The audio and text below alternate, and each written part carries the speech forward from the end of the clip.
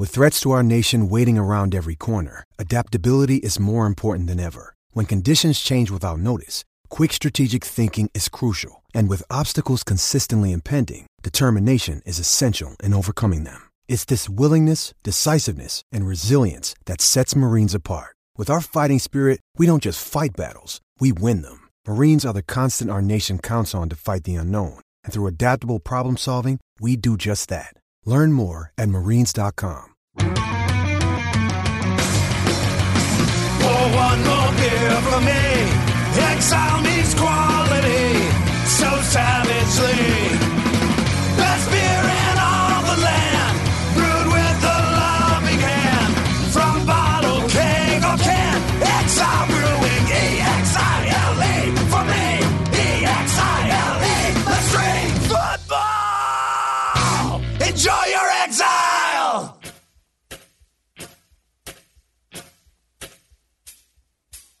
The HN Podcast, I'm John Miller along with Steve Dace. We reach you this week following Iowa's 38-36 loss to Purdue in West Lafayette on Saturday. Some of you still haven't shaken the mental cobwebs out.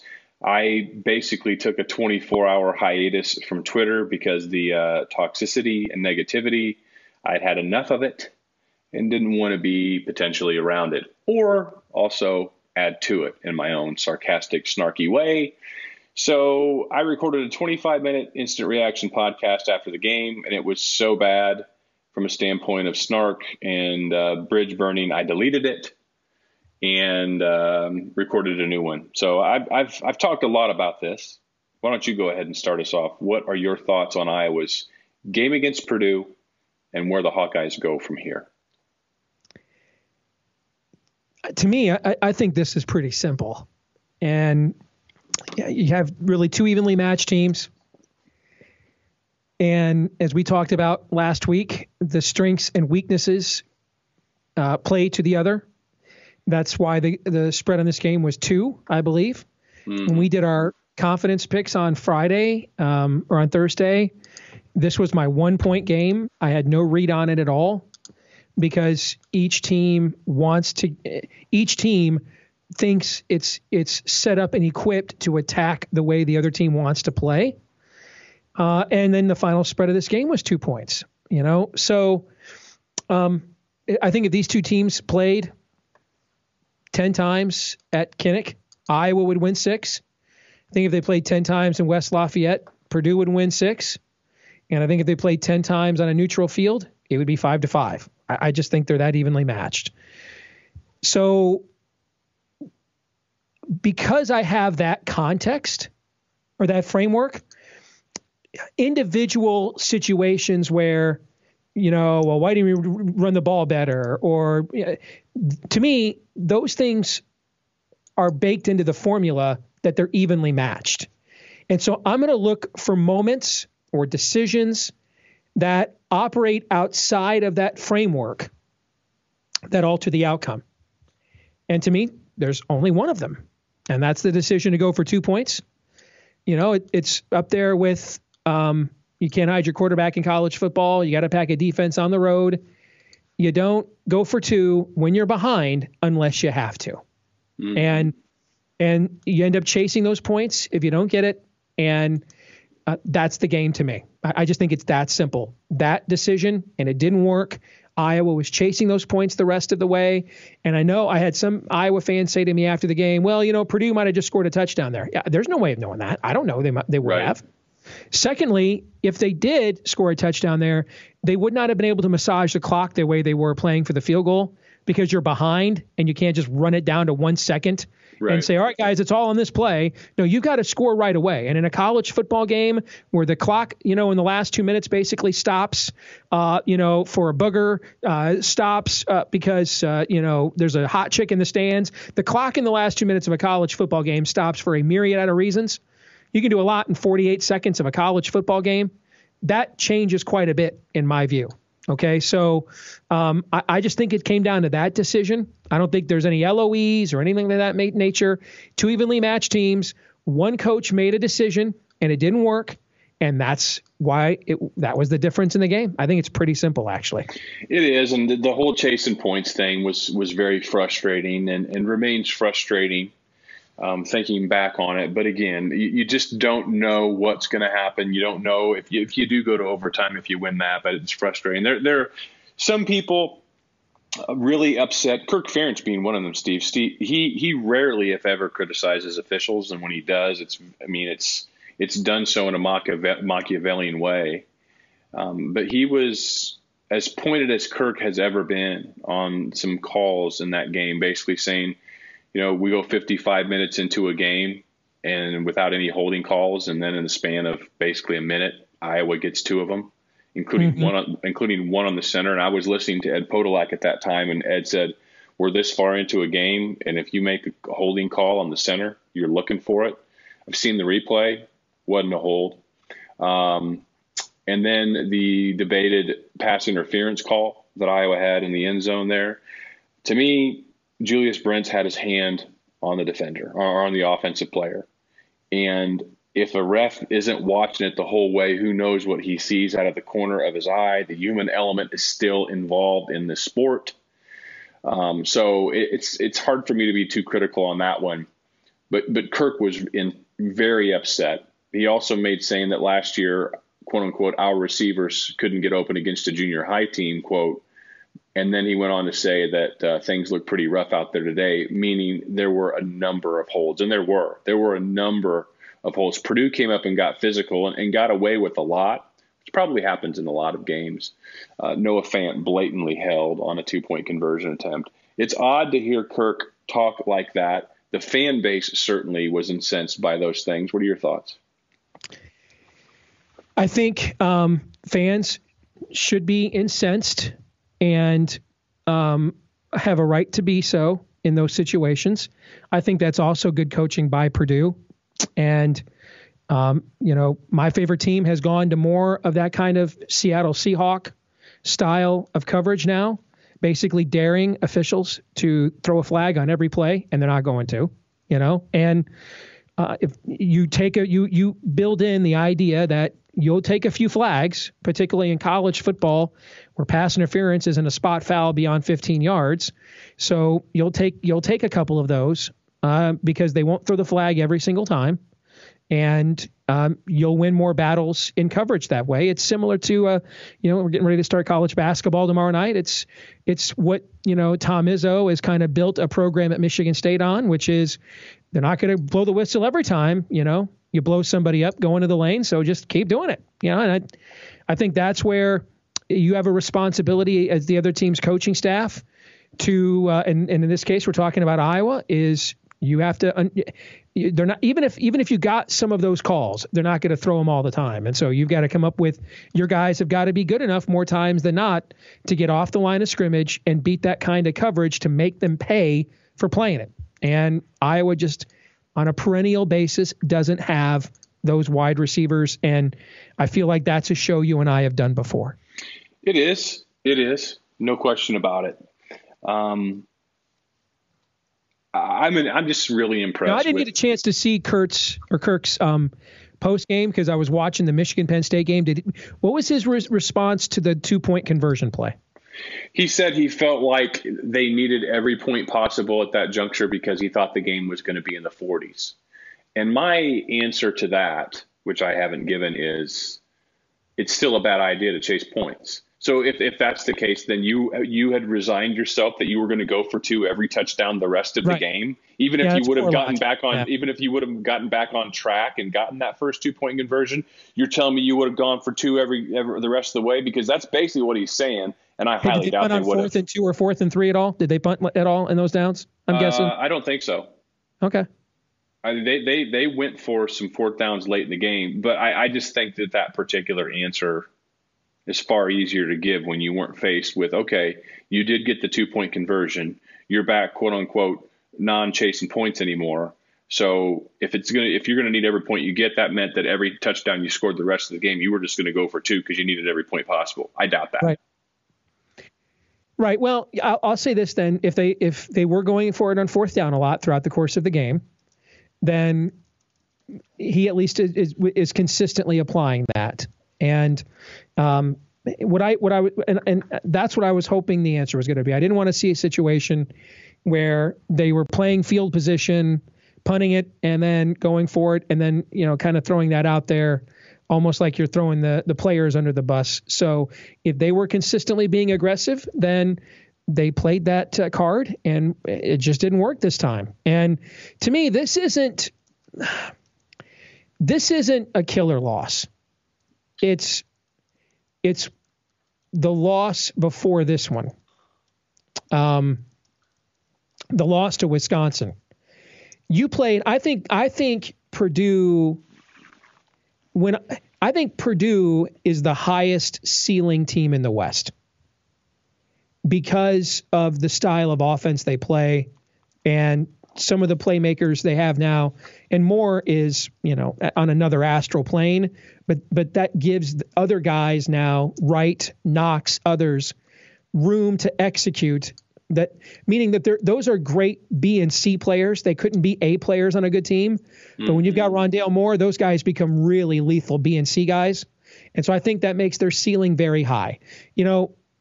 Losing this game by a couple of points on the road in excruciating fashion on literally the last play of the game isn't the killer. The killer is the turnovers against Wisconsin. When you see now, this is not a vintage Wisconsin team. Preseason number 4, we have that conversation on the podcast every August on an annual basis. Historically in the AP poll, almost 2 teams a year. It's like 1.8 on average. Teams in the preseason AP top 10 finish unranked. Well, right now, Wisconsin is one of those teams. From preseason number 4, they're not ranked right now. So you let that one get away from you. And then whatever the hell that was in State College last week, not my place to tell other fan bases how to think or react. I'm just saying if I were an Iowa fan, that would really be the frustration level I would have, would be those 2 games where we let those things get away from us. In this game, it's a 50-50 game on the road against a style of play that has historically given Iowa fits, going back to when Joe Tiller first brought it to the Big Ten from Purdue. And you have a chance. You're trying to be aggressive. The game's getting ahead of, or getting away from you a little bit. You've gone down by a couple scores a couple different times, which means now you've got to get more aggressive. You stuck with that. It didn't work. And yes, that breaks the paradigm that you went for it, but it was in the context of the fact you had to break your paradigm to get back in the game in the first place. And it just didn't work. That happens. This is not a national championship team, and so those kinds of losses are going to happen. It absolutely, though, could have been a division championship team, except for the 2 games that Iowa let get away from them in State College and especially at home against Wisconsin. And that's really the game right now. I mean, if Iowa beats Wisconsin in that game, they are still very much in, particularly with getting Northwestern at home this week, and the line right now is Iowa's a double-digit favorite. Iowa is still very much in line to win this division because you have Northwestern beat Purdue, Purdue beat Iowa, Iowa beats Northwestern, and now a lot of the different tiebreakers and stuff kind of tilt to the advantage of Iowa the way they do Northwestern right now, which it basically just comes down to if Northwestern wins any 2 of the next 3 games, it's in Indianapolis, period, regardless of what everybody else does. Well, if Iowa beats Wisconsin, they're that team in that driver's seat right now. So if I were an Iowa fan, I mean, that coaching decision is the difference in the game. But now in the context of everything else you told me, I feel a little bit, I still don't agree with it, but I'm not, I understand it. I'm more empathetic to it now. Also, watching that game back and forth in between the Michigan game, and I could, Iowa was down by double digits on a couple of different occasions there and kind of had to get out of its game to come back. So that happens. You're on the road. You're not a national championship team. You're up against another team that you're kind of evenly matched. Those games are going to occur. The lost opportunity was the home game against Wisconsin a month and a half ago. That's the one that kind of set Iowa on the road that it's on right now, in my view. It did. So the Iowa, a lot of people listening to this, Steve, are still, having a degree of malaise to deal with to one level or another. Some people I really haven't wanted to enter these discussions because I've seen my friends in the media tweeting. Tom Kakert tweeted out last night, Iowa was a 9.5 point opening line favorite. I'm like, oh, great. Wait till I see the replies to this. Who cares? Doesn't matter. Season's over, blah, blah. I'm not even engaged in that crap for my own sanity. If Iowa can win out and go 9-3, likely go to the Holiday Bowl.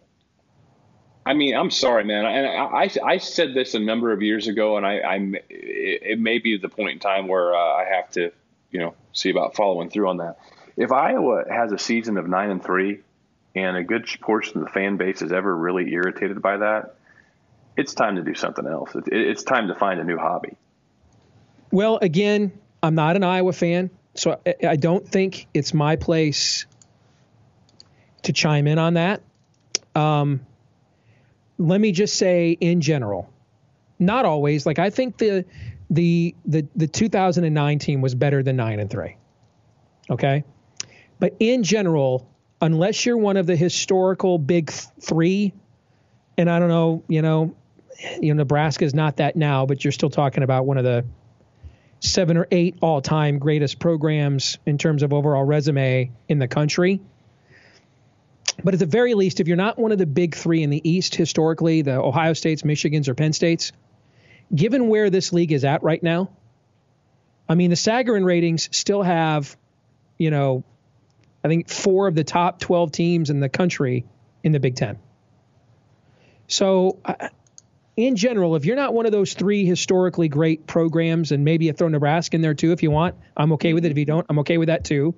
But at the very least, if you're not one of those 4, with how stacked this league is right now, and you've got to play your in-state rival who right now and it could very well have the best football coach they have ever had. It's possible. And you have to play them home and home every year.